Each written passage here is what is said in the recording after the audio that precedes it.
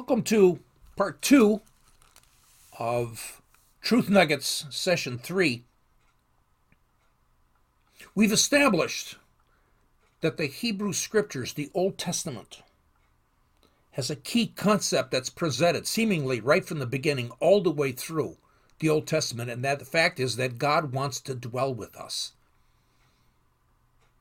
God, Emmanuel, God with us. And it continues on, obviously, right into the Messianic Scriptures, into the New Testament. Now, when you ask people about who dwells in us, one of the immediate questions that they say is the Holy Spirit. We need to take a look at this. Take a look at it and study it in a deeper way to see what the Bible has to say, not men's opinions, not a teacher's view, not speculation. So let's go into part 2 of session 3 and study the concept of who's in there, who dwells with us. Let's go. In Truth Nuggets session 2, we talked about Psalm 91, verse 1, where it says, "He who dwells in the shelter of the Most High shall abide under the shadow of the Almighty." And it doesn't say shelter, it says seter in Hebrew. It's a hidden encamp. He who dwells in the hidden encampment of the Lord.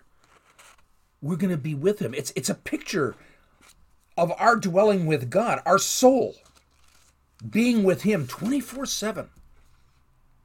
We're always in the Father's shadow. Again and again, God wants to dwell with us. It's so obvious in the Hebrew Scriptures, so obvious in the Old Testament. God wants to dwell with us. Going back to 1 Corinthians 3, 16 and 17. And again it says, "Do you not know that you are a temple of God, and that the Spirit of God dwells in you? If any man destroys the temple of God, God will destroy him, for the temple of God is holy, and that is what you are." Who's in there? Who's in us?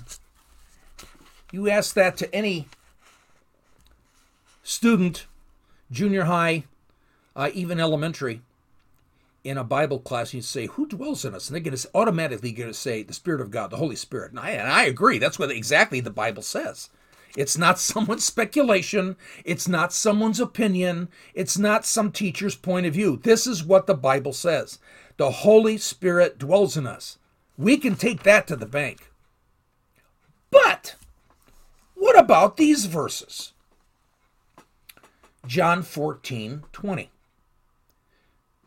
"In that day you will know," Jesus is speaking, this is at his Last Supper, "in that day you will know that I am in the Father, and you in me, and I in you."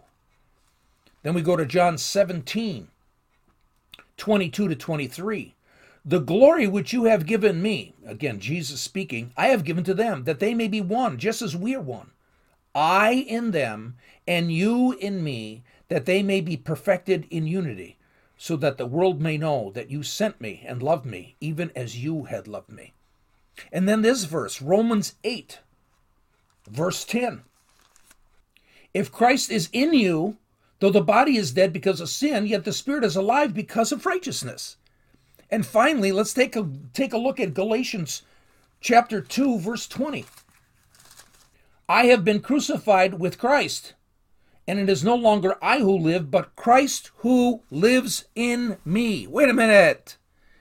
I thought it was the Holy Spirit who dwelt in me. What does the Bible say? Well, Jesus dwells in us. Now, that's not an opinion. That's not speculation.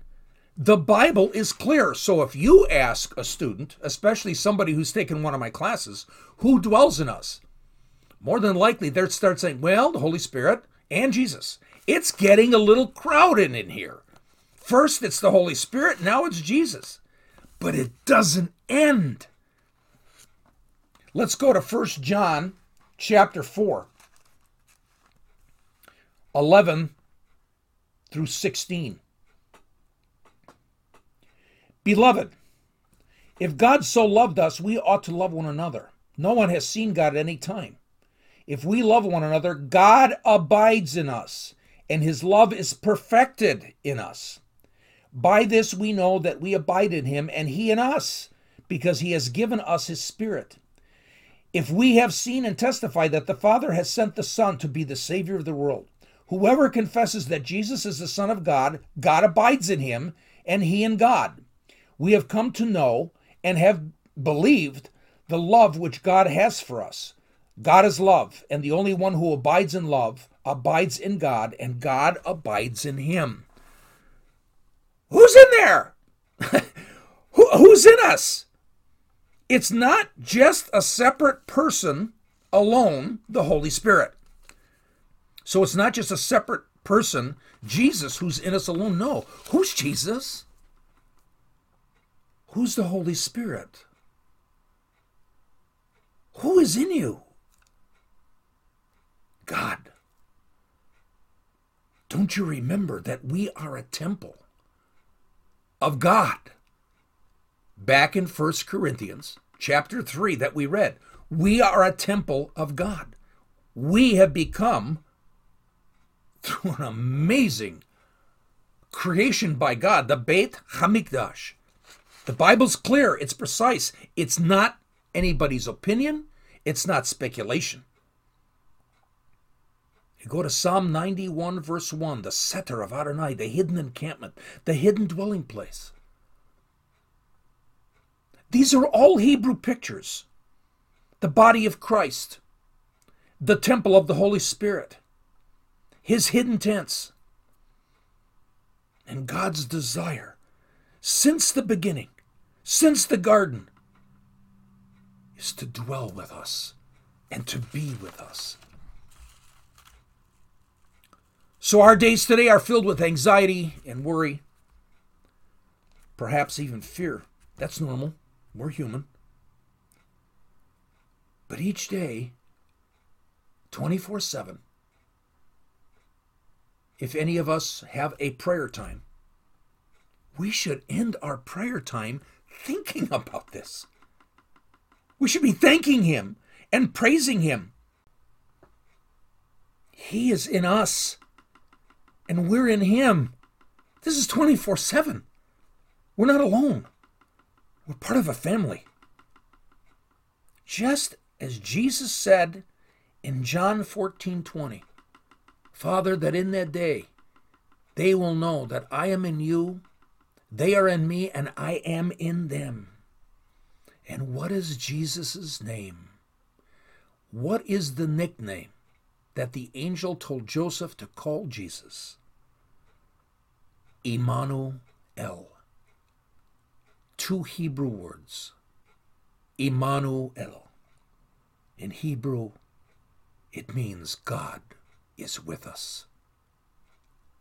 Shalom.